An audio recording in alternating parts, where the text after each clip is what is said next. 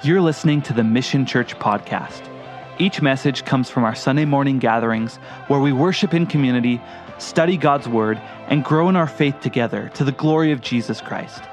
The Mission Church is committed to helping each person belong and believe and to equip them to embrace the call of God upon their life. We pray these messages will build your faith and encourage you today. Genesis chapter 27. Here's where we're going, verse by verse. We've been looking at this epic story that is unfolding of the Abrahamic covenant. You'll remember God called this man Abraham to himself. God did not call him because he was righteous, because he wasn't. He was a pagan. He was worshiping other gods. And God said, I want to call you to myself, and I want to make a covenant with you. And he makes a covenant that it's called the Abrahamic covenant. He says, I'm going to bless you. I'm going to give you a homeland. I'm going to make you a great nation. And I'm going to bring the Messiah through you. And that Messiah will come through your lineage. And through him, all the nations of the earth, all the people on the earth will be blessed because of him.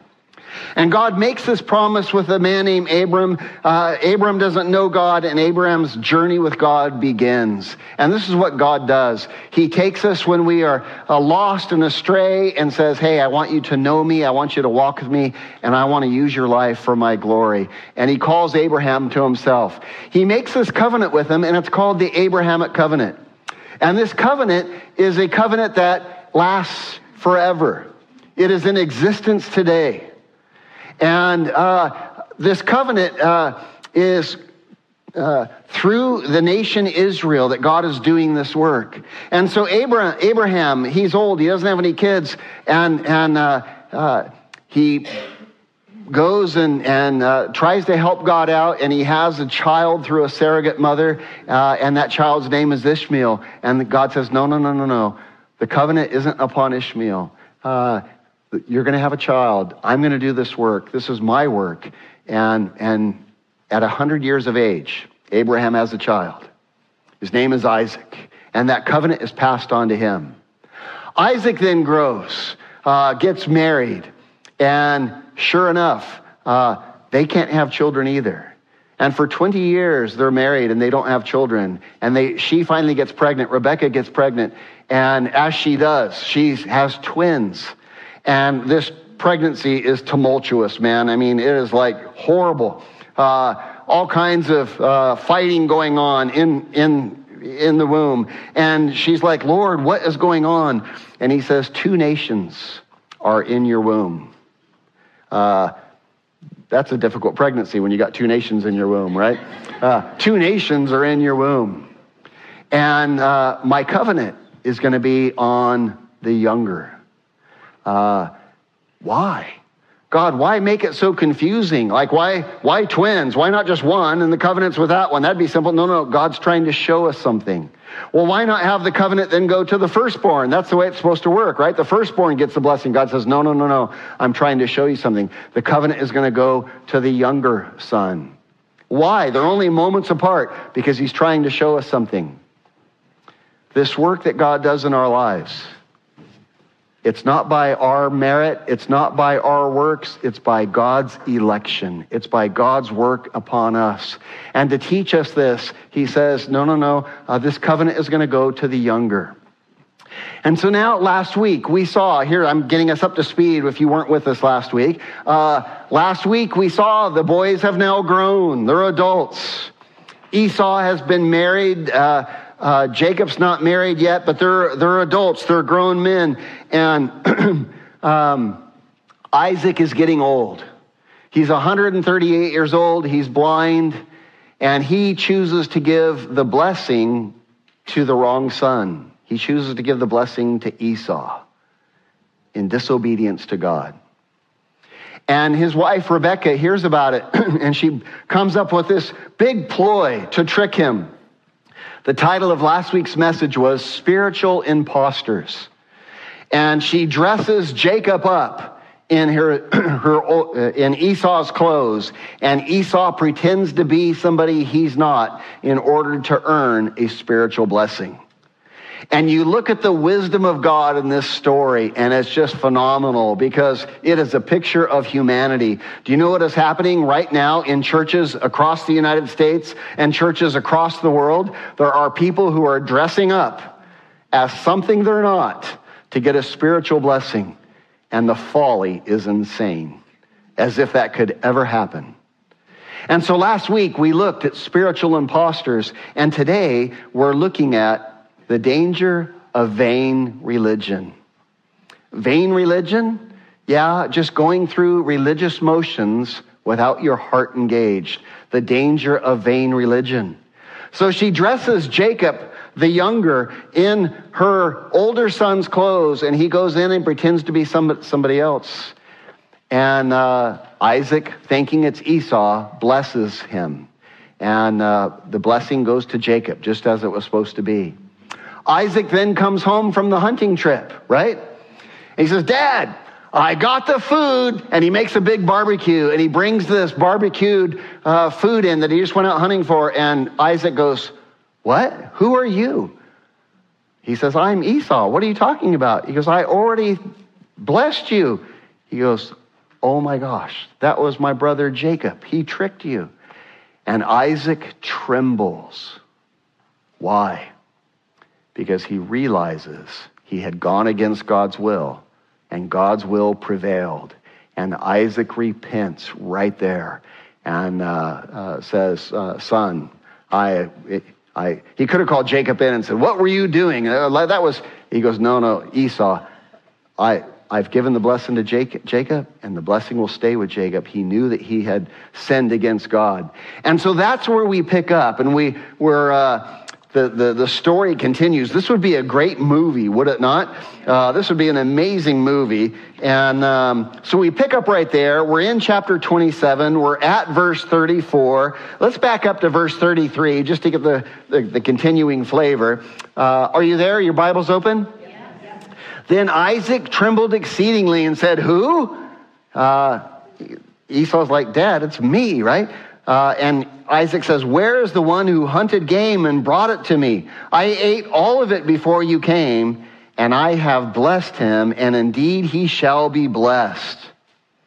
Isaac says, look, I'm not changing, right? And I love the spiritual leadership of Isaac here. He had been neglecting that, and now he gets back on track. Verse 34, when Esau heard the words of his father, he cried with an exceeding great and bitter cry, and said to his father, bless me also, O my father. But he said, your brother came with deceit and has taken away your blessing. And Esau said, is he not rightly named Jacob? Jacob means what? For those of you who've been with here. You deceiver. Is he not rightly named a deceiver, a trickster, a charlatan? For he has supplanted me these 2 times. Very interesting here. If you look at the words, and Esau said, is he not rightly named Jacob? For he has Jacobed me these 2 times, is basically what he's saying. So we have a new vernacular we can use now. I've been Jacobed. Are you Jacobing me? Is he not rightly named Jacob? For he has Jacobed me these 2 times. He took away my birthright. And now look, he has taken away my blessing. When he says these 2 times, what time is he referring back to for you Bible scholars and who have been part of the study? What's he referring back to? When he sold his birthright, what did he sell it for? For food, for a bowl of beans. He's tricked me the first time, and now he tricked me again. He took away my birthright and my blessing. And he said, have you not reserved a blessing for me? Verse 37. Then Isaac answered and said to Esau, indeed, I have made him your master, and all his brethren, all his descendants, in other words, I have given to him as servants. With grain and wine I have sustained him. What shall I do for you, my son? Think about how hard this would be for Isaac right here. This is the son that he loves. You shouldn't have favorites as parents, but Esau is Isaac's favorite. But he knows he had gone against God. And now he stands up and he says the truth. He speaks the hard things. And sometimes we have to do that as in life, and I love seeing that Isaac is now standing firm in his role as a spiritual leader. And Esau said to his father, verse 38, "Have you only one blessing, my father? Bless me also, O my father." And Esau lifted up his voice and wept. Oh, what a pathetic scene. What a tragic scene. Esau, brokenhearted, crying like crazy. His remorse is obvious, man. He is just incredibly remorseful, just brokenhearted. Dad, please, please. Tears coming down his face. But here's the question. What is Esau remorseful about?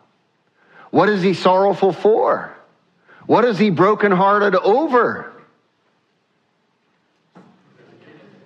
What?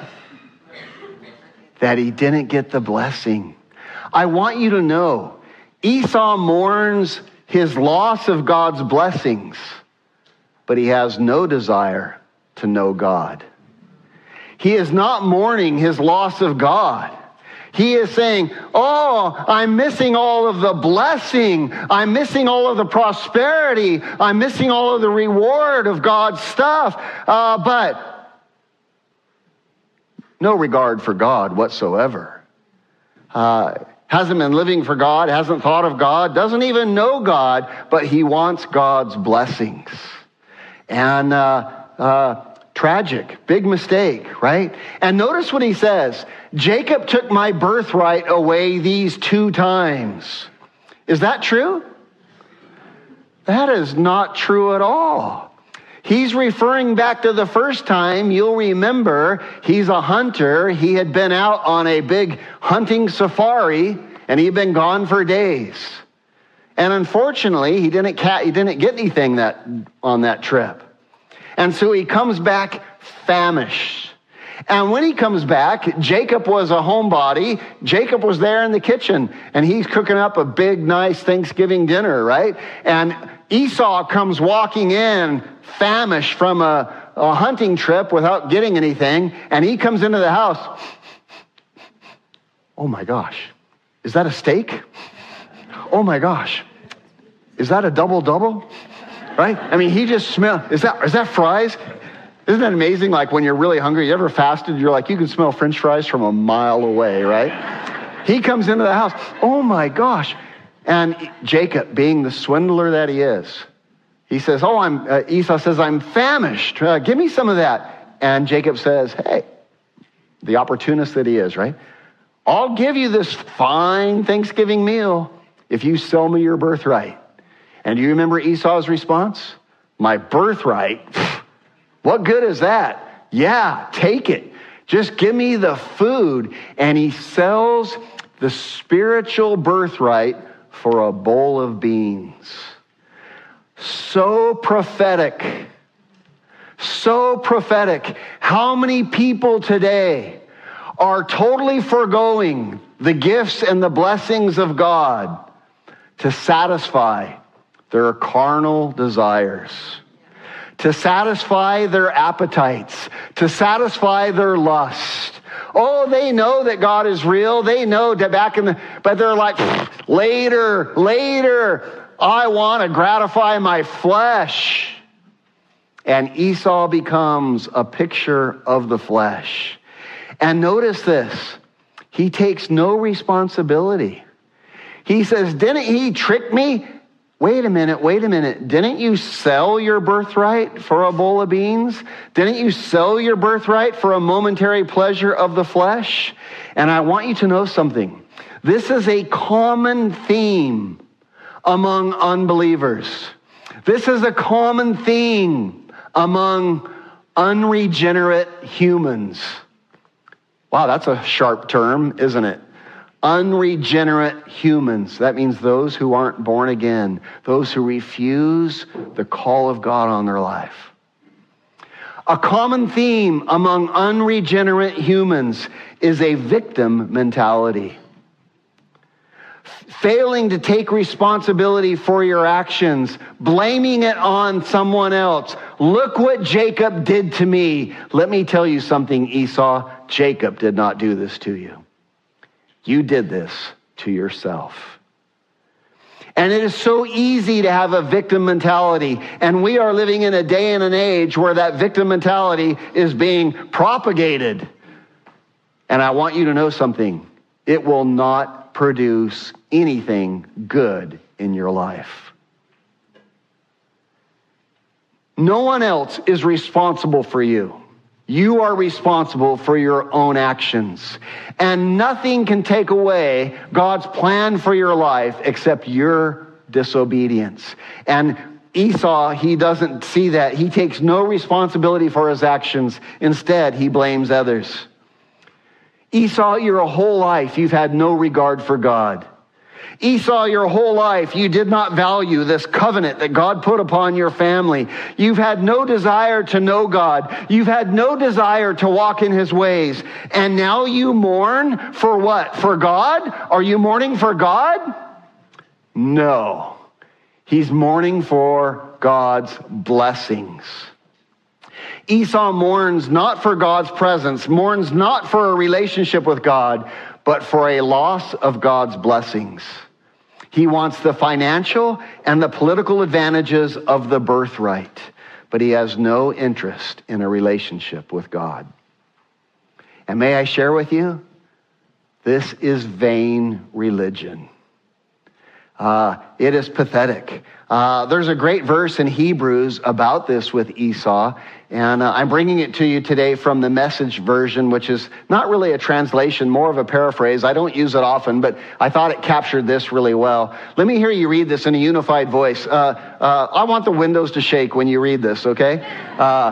Let's read together. Watch out for the Esau syndrome, trading away God's lifelong gift in order to satisfy a short-term appetite. You well know how Esau later regretted that impulsive act and wanted God's blessings, but by then it was too late. Tears or no tears. Wow. Watch out for the Esau syndrome. Why? Because there's a little Esau in all of us who would trade his spiritual birthright for a momentary pleasure of the flesh. I've seen men throw away a marriage and a family for a momentary pleasure of the flesh. I've seen women, and you get it, right? Like Esau mourns the loss of God's blessings, but he has no heart for God whatsoever. He has no desire to know God, and it is tragic. And it begs the question, does it not? Think of it. What did Esau want? What was Esau after? Well, it begs the question, what do you want from God? What are you looking for? What do you desire from God? And here we see something. Here we ponder something. We look at how God works and we see something peculiar. We see something interesting that we must take note of. God is a person. And we don't often think that way. And much like a child who is 2 or 3 years old, he doesn't really think of his parents as a person with feelings. It's just mom and dad. And that's fine for a 2 or 3 year old, right? Because a parent's role is just to provide for them and give to them. And God does that for us. He's a good father. But it is the parent's hope, it is the parent's desire that the time comes and those children become aware that, wow, mom, dad are actually people. And that they love me. And that I really appreciate their love for me and their provision for me and all they've given for me. And now I want to have a relationship with mom and dad, right? And can't look at my daughter right now or I'm going to cry. I just barely looked at her eyes and I'm like going to cry. Because I have that. And it's meaningful. And I want you to know that is just a mere reflection. Gosh darn it, Mariah.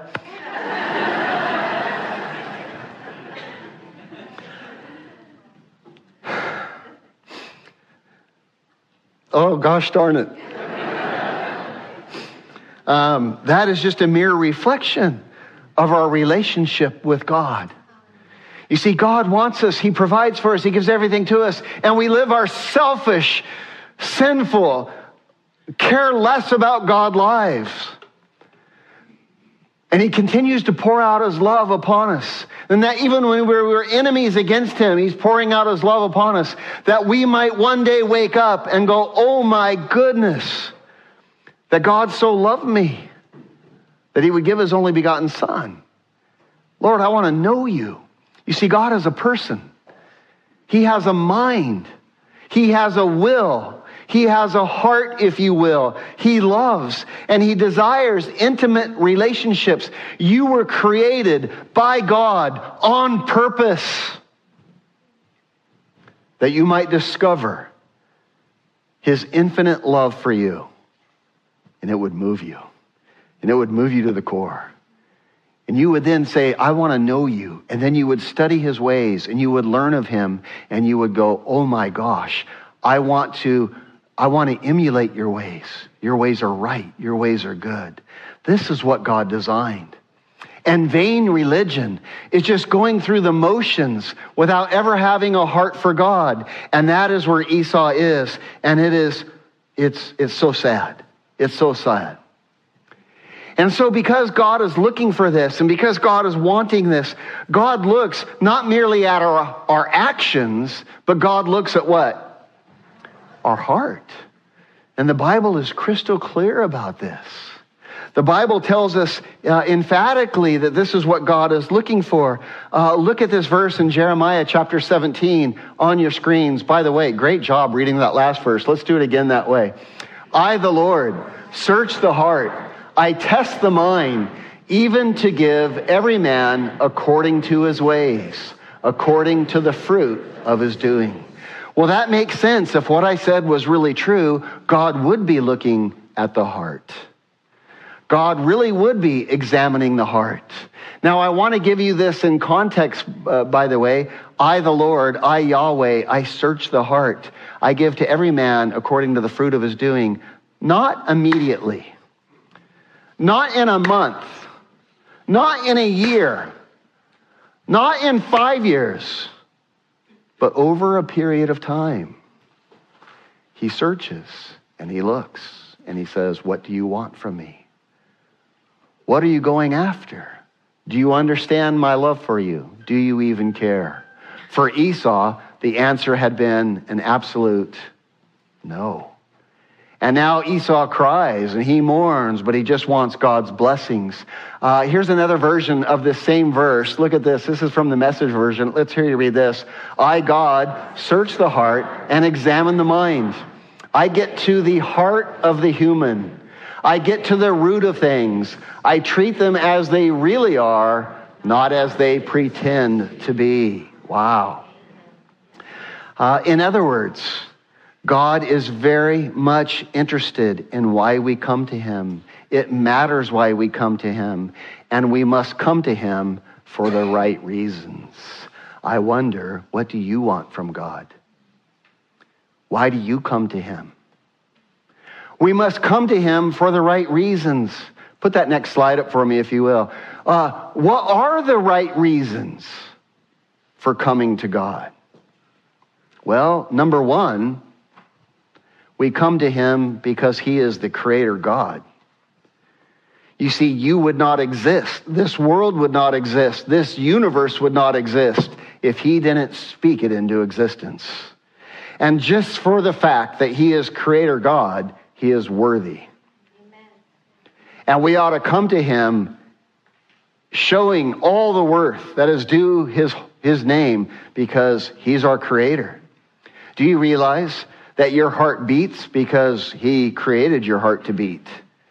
And the moment he says, you're done, your heart quits beating. The moment he says, no more breath for you, you've breathed your last breath. He is worthy of all of our worship simply because he is Creator God, but there's more. Not only is he Creator God, he's also a holy God. What does that mean? Well, holy is a very difficult word to define. It's a word that is used only for God.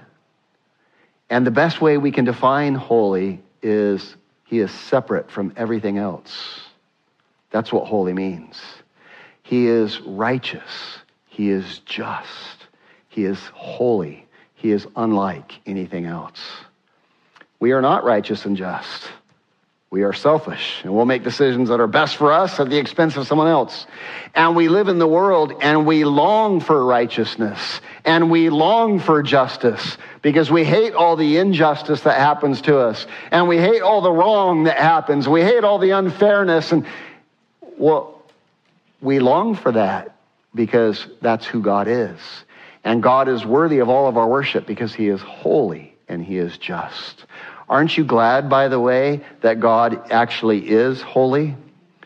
For we could just as well have a Creator God who was unholy.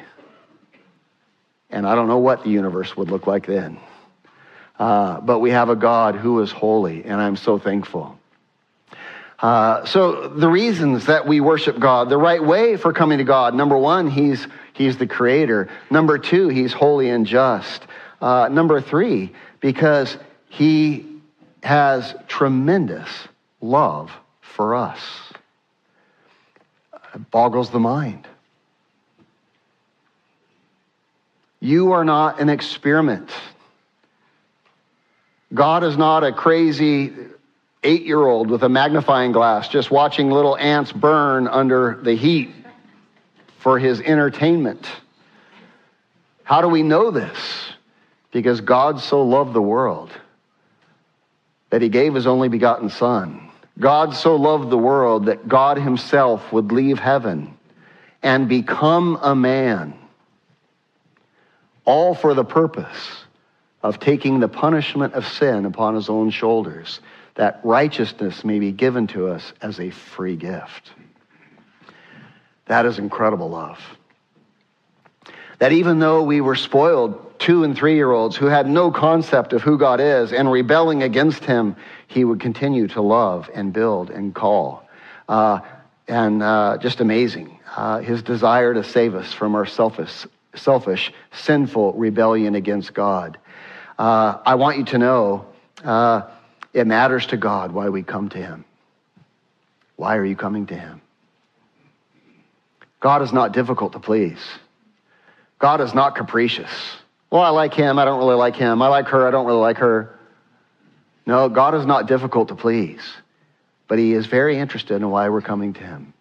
And you know what he's looking for? A heart that understands his love for him, his love for you. That's what he's looking for. A heart that would understand. A lot of verses I could have taken you to on this. I want to bring a couple for you. This one is Psalm 34. Look how it unpacks this. The Lord is near to those who have a broken heart, and he saves such as have a contrite spirit. What is that? Oh, when we realize, oh my gosh, Lord, you are the Creator God. Oh my gosh, you are holy and just and right in all that you do. And oh my gosh, I am sinful and unholy and unrighteous and selfish, and I have sinned against you. And you love me so much that you gave your Son. Lord, if you love me that way, I want to know you. Then we have a broken and a contrite heart. Lord, forgive me. Be merciful to me. I think of the thief on the cross. He was a murderer. He was a thief, obviously. I'll call him the thief on the cross. A life of sin, a life of crime. And there Jesus is on the cross, taking the punishment of the world on his own shoulders. And this thief is mocking Jesus. This murderer is mocking Jesus, Some Messiah. You saved others. You can't even save yourself. If you're really the Messiah, come off the cross. What a joke. And he's mocking Jesus. From the cross, Jesus speaks these words. Father, forgive them. They do not know what they do. And that thief hears the small, still voice of the Holy Spirit. And he goes, oh my gosh, that's no man. That's God. And he looks into Jesus' face and he says, remember me when you come into your kingdom. I believe you are who you say you are. Nobody could do what you're doing. And look at Jesus' words to this man, hardened criminal. Today you'll be with me in paradise. You're forgiven. You're washed. You're cleansed. Your sins, although they're many, are all washed away. And you are now made holy. Enter into the joy of your Lord. Oh my gosh. Why? Because he realized God's love and it broke his heart. And God is not hard to please. He wants to give out his blessings to all who call upon him. One more verse that shows this tender heart of God. Psalm 51. Let me hear you read this one with me. O Lord, open my lips, and my mouth shall show forth your praise. For you do not desire sacrifice, or else I would give it. You do not delight in burnt offering. The sacrifices of God are a broken spirit, a broken and a contrite heart. These, O God, you will not despise. I took you here for a reason. I want to illustrate what David was pondering, what he was understanding, and what he was praying back to God. He starts off by saying, Lord, open my lips. Give me the ability to understand and speak of things of who you really are. I will praise you when I understand who you really are. And as he's meditating on God, here's his revelation. Here's what he's learning. God, you do not desire sacrifice. You don't desire burnt offerings. Wait, pause, time out. What? Who is it who asks for sacrifice? Who is it who asks for burnt offerings? Well, that's the Bible. That's God. What do you mean you don't desire them? What is David saying?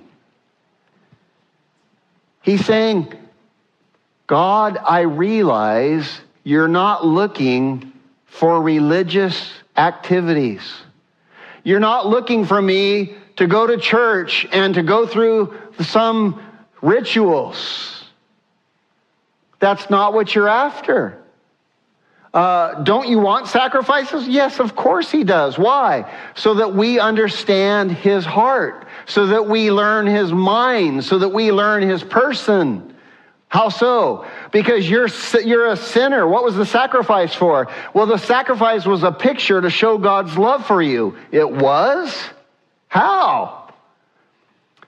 Because you're a sinner and you deserve judgment. But that judgment will be passed on from you onto an animal. Substitutionary atonement. Onto something else that will take the place of your judgment. That judgment will be given to this animal.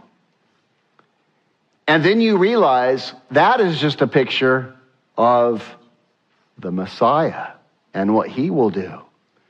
God didn't delight in animal sacrifices, but he did delight in you understanding what he was going to do by taking your sin away, by becoming a man and taking all of your wrath on his shoulders so that you could have righteousness as a free gift without price. Wow. David realizes this and he goes, I get it. You're not after some religious observance. You love me. Oh my gosh. And he says, no, we're not done. The sacrifices of God are a broken spirit, a broken and a contrite heart. a heart moved like the thief on the cross going, oh my goodness, be merciful to me. You're amazing. That's what God's looking for.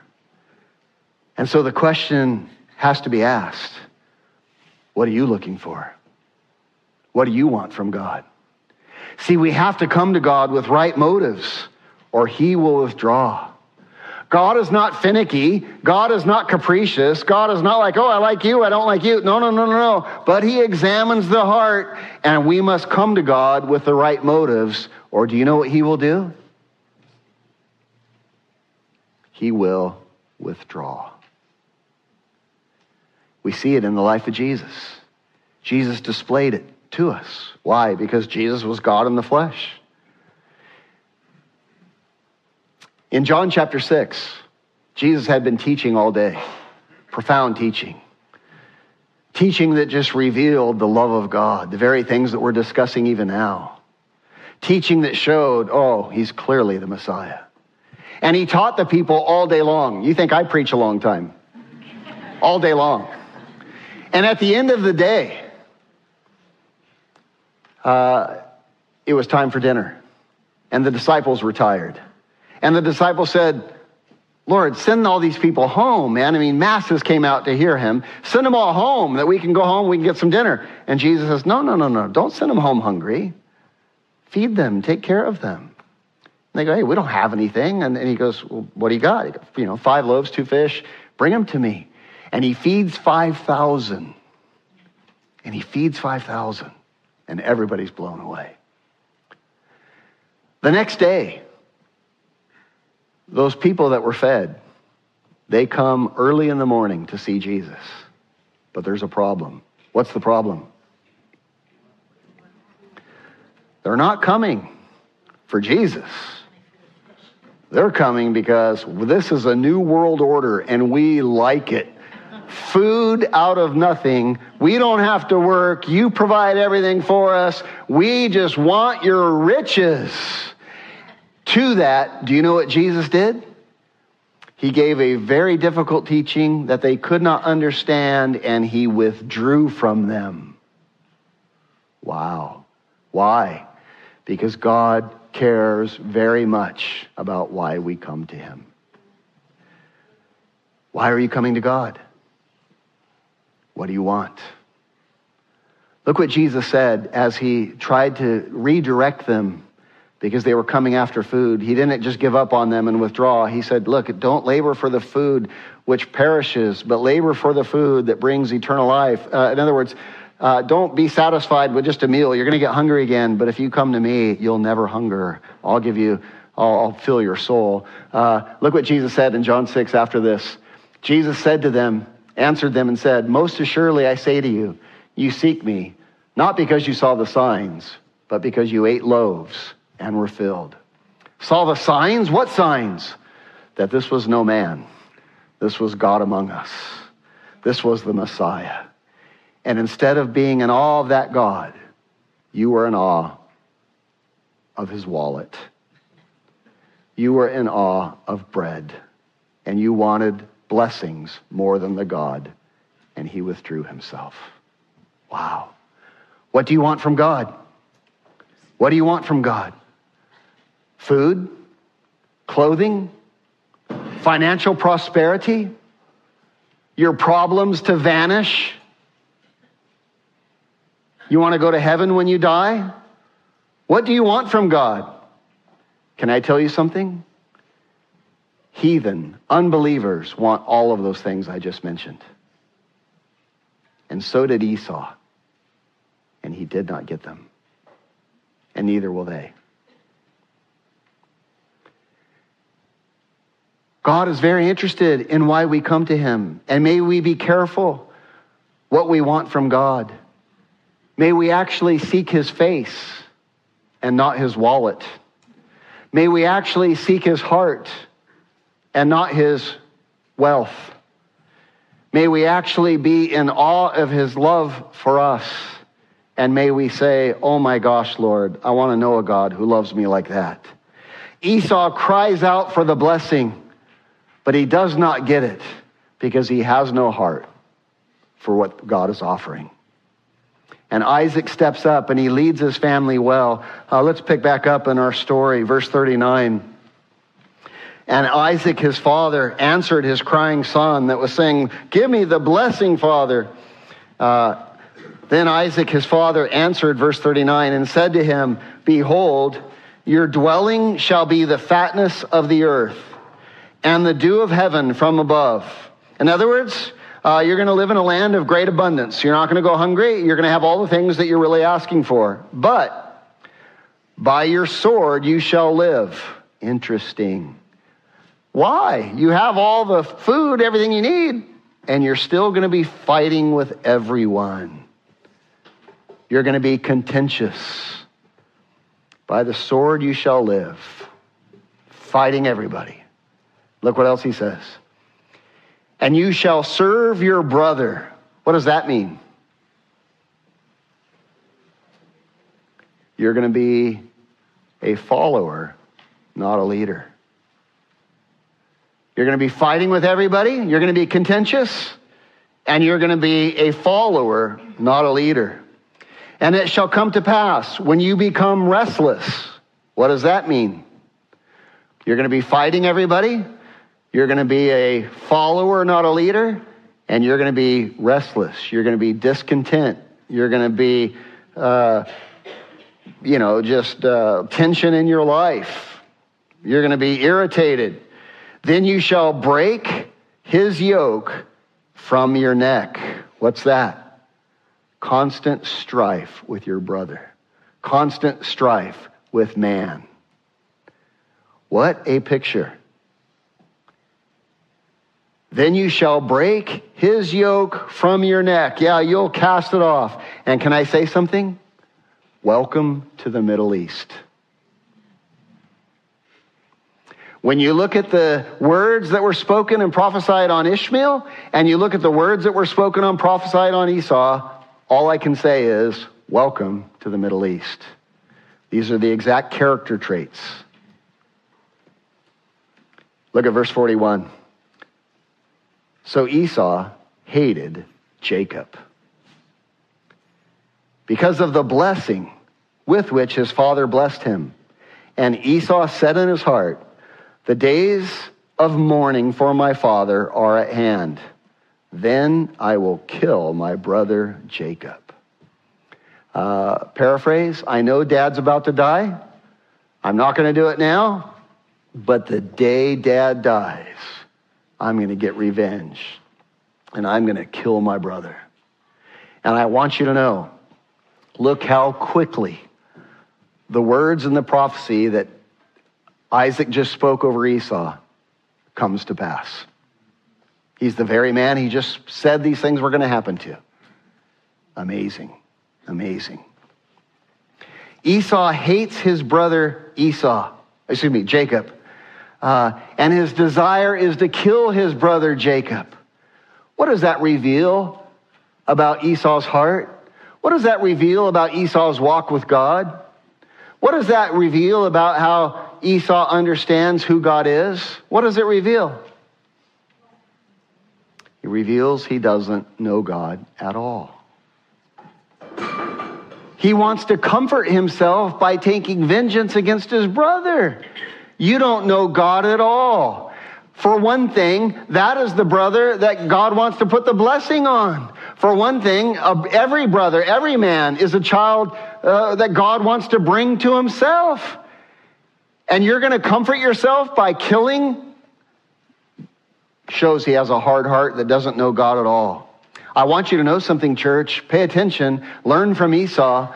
We cannot say we know God and hate our brother. They are mutually exclusive. The moment we know God, guess what we will do? We will love our brother. Well, what if our brother is an atheist? Oh, we will love him. Well, what if our brother is a drug dealer? Oh, we will love him.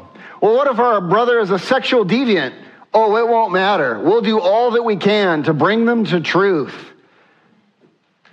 We won't tolerate their behavior and just say, oh, it's okay, be a drug dealer, be a sexual deviant. No. We'll point them back to God's ways, because in God's ways there is life. And if we know God, we cannot hate our brother. That is just a truth repeated over and over in Scripture. Here's a verse for you, 1 John. Take a look at this. 1 John chapter 2, verse 9. Let me hear you read this, church. He who says he is in the light. Oh, let's pause. Paraphrase. What does that mean? He who says he's in the light. I want a specific word for light. What's the paraphrase for light? I'm not hearing it. Closer. Christian, thank you. He who says he's a Christian and hates his brother is in darkness to now. It's vain religion. He who loves his brother abides in God's light, and there's no cause for stumbling in him. But he who hates his brother is in darkness, and he walks in darkness, and he does not know where he is going, because the darkness has blinded his eyes. Esau can't see the truth. He can't understand the truth of God's love. He can't know that, hey, God has a great life for me too, if I would just walk in his ways. He can't see any of that. He wants to kill his brother, and it just reveals he knows nothing about God. Esau believes in God, but his religion is in vain. His belief in God is in vain.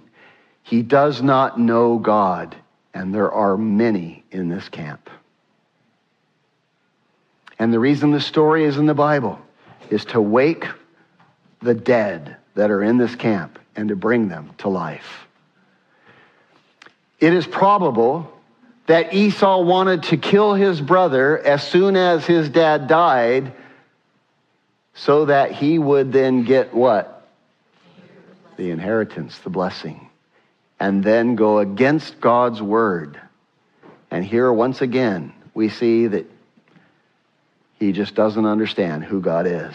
He has no relationship with God. He's living for himself. He seeks revenge. I want to take a sidebar here and just talk about revenge for a moment. Because all of us have a desire to be vengeful at times. It's called our flesh. It's called our sin nature. So let's don't pretend like we're above this. We're not. There's an Esau in us all, or we wouldn't be reading these stories. So what do we do when we have this desire for vengeance? Well, we remember something. Hebrews 10 tells us that vengeance belongs to who? To the Lord. Vengeance belongs to the Lord. Why? Why does vengeance belong to the Lord? Oh, really good, church. Really good. Here's why.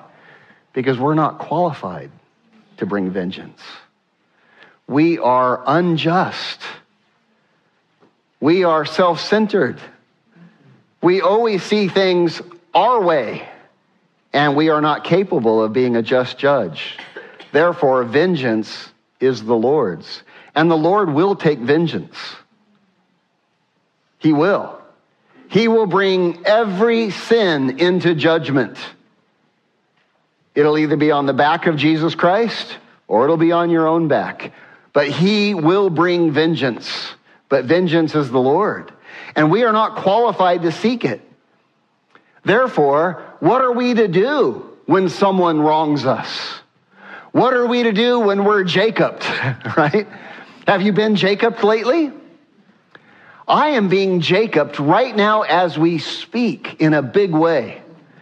In a way that has huge ramifications on my entire financial existence. Being Jacobed in a big way. What do we do when we're Jacobed? Here's what I want you to know. We're all going to be Jacobed. It's going to happen. So what do we do? Well, it's not really complex. What should have Esau done? How about talking to Jacob? Jacob, what the heck, man? I mean, why would you do this to me? Come in and pretend to be me. I mean, what the heck? How about talking to him? Well, that'd be a start. And that's not real complex, but we don't like doing it because we would rather just hold on to that grudge inside our heart. And it only destroys us. Here's the second thing, which has already now been revealed. How about forgiving Jacob? Oh man, I get it. I'm selfish. I've done so many selfish things. It's not really that big a deal. I don't know why I'm making such a big deal of this. I mean, I do it all the time, if I'm honest. I'll talk with Jacob. I'll forgive Jacob. It's really not that big a deal. How about this? Moving on in peace. I get it. I understand. I'm okay. Not that big a deal. Hating him and seeking vengeance will not help us. It will only take away our own life. May we be wise. May we be wise. This teaching is all through the Bible. Jesus said, if someone slaps you on the cheek, turn the other cheek also. Don't take it so seriously, man. Just move on, right? Just move on. Here's a verse for you, Leviticus 19. I could have brought a lot of verses, but here's one that I found important. Let me hear you read this, and then I want to unpack it with you. You shall not hate your brother in your heart. You shall surely rebuke your neighbor and not bear sin because of them. You shall not take vengeance, nor bear any grudge against the children of your people, but you shall love your neighbor as yourself. I am the Lord. Here, not just a New Testament teaching. This is all through the Bible. The golden rule, love your neighbor as yourself. Now, there's some great instruction in this passage. I want you to see it. Don't hate your brother in your heart. You ever prone to do that? Of course you are. Right? We all are, right? I can't believe they did that to me. I'm going to tell him, oh, be careful, careful. Don't hate your brother in your heart. Instead, you shall rebuke your neighbor. What does that mean? What does that mean? Confront it. You see, Esau, no problem that you're bummed that Jacob did that to you. That was wrong. But what you should do is confront them. Galatians says, do you see a brother who is stumbling in offense? You who are spiritual, restore such a one in a spirit of gentleness, considering yourself, lest you also be tempted. If Esau would just consider himself, he'd say, I've done that 1,000,000 times. No big deal, right? And so look at this. You should not hate your brother. Instead, you should go talk to your brother. Confront them on it. And look what it says. And not bear sin, what? Because of him. Esau is going to become a murderer because he just didn't go and deal with this. And now that's not Jacob's problem. That's whose problem? That's Esau's problem. Great teaching from the Bible. We all get wronged in life. We all get wronged. Bad things are going to happen to us. We're all going to get Jacobed. Bad things happen to us, but I want you to know something. Bad things do not define us. It is our response that defines us. Big difference. Bad things do not define us. It's our response to bad things that defines us. And so may we be wise. May we take it to heart. I wish I had time to take you there, but if you're a Bible scholar and you'd like to study more on this, write these verses down. Matthew 5:38 through 48. And listen to what Jesus said about vengeance. Matthew 5:38 through 48. Listen to what Jesus said about vengeance. Here we see Esau's hatred and vengeful attitude is going to cause him to suffer needlessly. He could have been at peace with God. He could have been honest with himself and said, you know what, Lord, I haven't been pursuing you. I understand why the birthright's going to Jacob. Lord, I've been on the wrong path. Lord, please forgive me. I want to get right with you. I want to walk with you. And peace could have come over his life. An abundant life could have entered into his life right then and there. But he's going to suffer needless hardship. And what a wasted life. What a wasted life. Esau planning murder For 20 years, we're going to learn, 20 years he plans murder. Look at verse 41. We're going to move now. This whole deceptive ploy, whose idea was this, of Jacob dressing up as Esau? Rebekah. And you know what we're going to see? Rebekah her sinful deception is going to cause her needless hardship in her life. It's going to cause extreme hardship in our life. I want you to know, when we disobey God, it's expensive. It brings hardship in our life. It brings divorce. It brings bitterness. It brings broken hearts. It brings ruined relationships. And it's going to have a high cost for her. Let's pick up where we left off, verse 41. So Esau hated Jacob because of the blessing which his father blessed him. And Esau said in his heart, the days of mourning for my father are at hand, but as soon as dad dies, man, I'm going to kill my brother Jacob. Verse 42. Then the words of Esau, her older son, were told to Rebekah.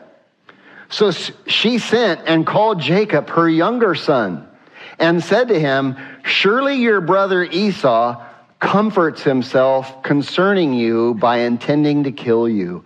What a picture of our sin nature. How is Esau being comforted? Oh, I'll kill him, man. I'll kill him. And he finds comfort in that. Take a look at how ugly sin is. Now, therefore, verse 43, my son, obey my voice, Jacob, obey my voice. Arise and flee to my brother Laban in Haran.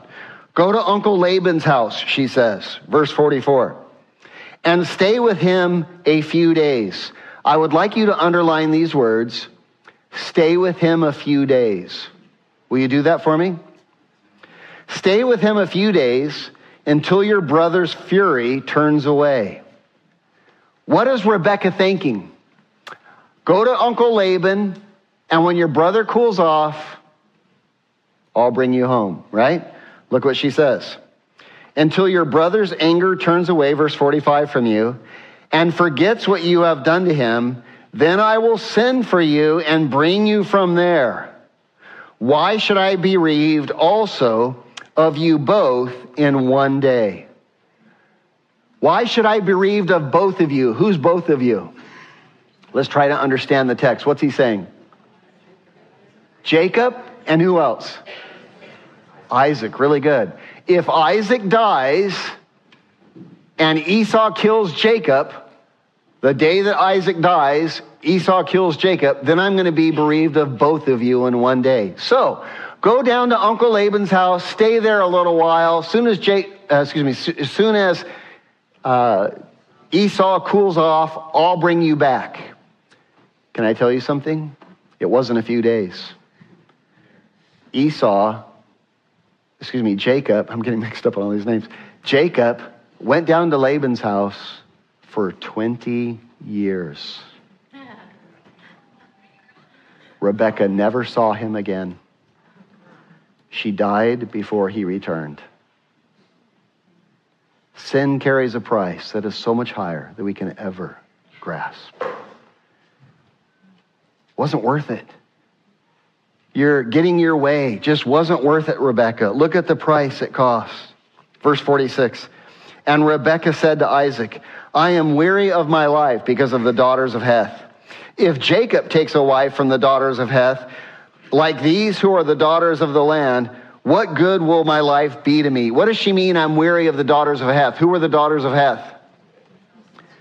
They were Esau's wives. Esau married two women. He has no heart for God. He marries two women, and they're from the land of Canaan. They're pagans. They're not believers. They're unequally yoked. They're causing all kinds of hardship.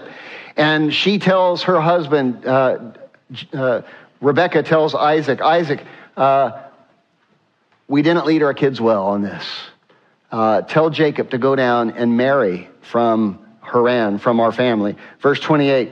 So Isaac calls Jacob and blessed him and charged him. I love those words. Way to go, Isaac. He's walking in the role of a spiritual leader again. He had quit when he went blind and in his old age. And now he's not capitulating. He's doing the right things. And he charged him and he says to him, you shall not take a wife from the daughters of Canaan.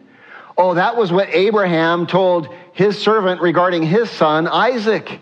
Isaac should have known this. He should have instructed his kids, but at least he's doing the right thing now. Isaac, don't take a wife from the daughters of Canaan. Verse 2, arise and go to Padan Aram, to the house of Bethuel, your mother's father, and take yourself a wife from there, from the daughters of Laban, Uncle Laban, your mother's brother.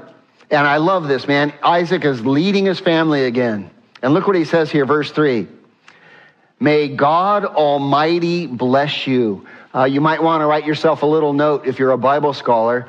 Let El Shaddai bless you. He uses the Hebrew words El Shaddai. First time they were used, Genesis 17:1, when God affirms the Abrahamic covenant to Abraham. He's bringing Jacob back. He says, remember, son, the Abrahamic covenant is upon you. And he will make you fruitful and multiply you, that you may be an assembly of people, or in other words, that you might be a great nation.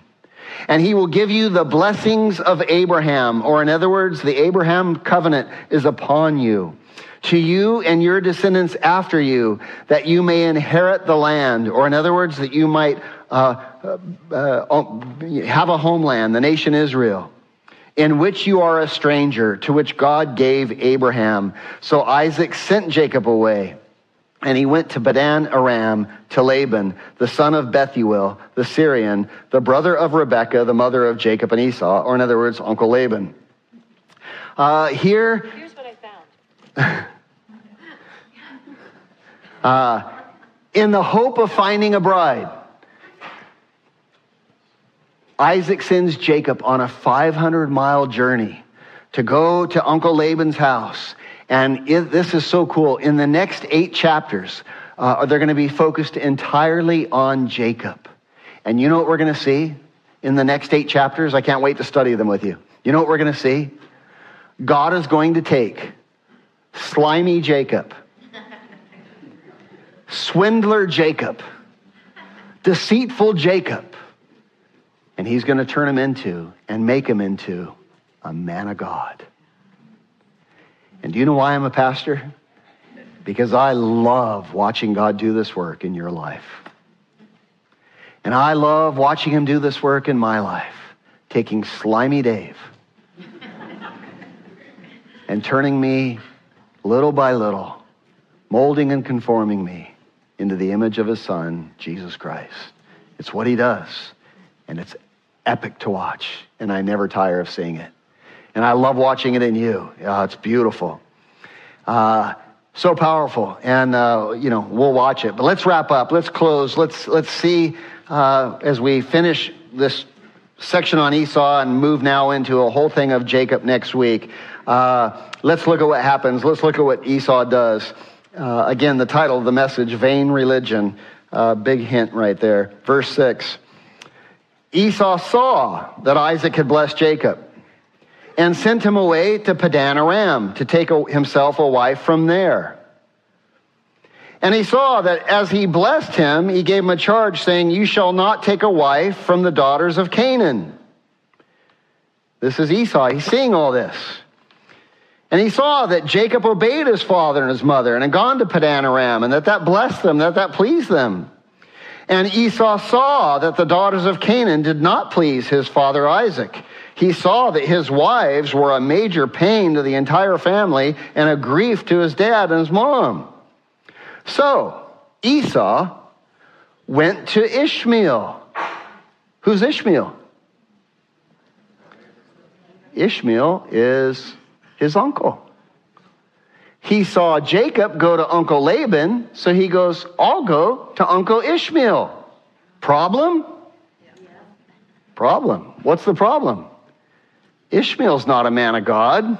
Ishmael doesn't walk with God. Ishmael. And here we see the folly, right? I get it. I'll go to Uncle Ishmael. And he took Mahalath, the daughter of Ishmael, Abraham's son, the sister of Nebajoth, to be his wife, in addition to the wives that he had. and we'll wrap up our time here, Esau takes cues from Jacob, and he finally sees the sins of marrying Canaanite women. Oh, I get it. I see why mom and dad have been so bummed about this the whole time. I'm unequally yoked with an unbeliever. They're pagans. Oh, I know what I'll do. It sure made them happy that Jacob was going to marry from the family. I'll marry from the family. Problem? He doesn't understand the heart of God at all. Ishmael is a picture of the flesh, and he misses it. And here's what I want us to see. Have you ever seen a person who doesn't know God try to act like a Christian? It's like a fish out of water, is it not? You can just see how the pretense in it. And Esau is just like that. Esau's efforts, like all religious efforts of unbelievers, are superficial and ill-judged. And you can go to church, and you'll go to church to try to impress everybody. And you'll dress up really nice, and you'll say godly things, and you'll take communion just the right way, and do all the right things, and you don't even realize it looks ridiculous. You're missing the heart of God completely. It is vain religion. That's Esau. Esau says, hey, because Jacob went to Uncle Laban for a wife, I'll go to Uncle Ishmael for a wife, and then I'll be godly too. And like all vain religion, he misses God's heart completely. He doesn't understand God's purposes. You may freely share this message with others as long as you don't charge for it. Support for these broadcasts comes from your generous donations that allow us to give away our materials for free. To participate with us, please visit our website at themissionchurch.net. God bless.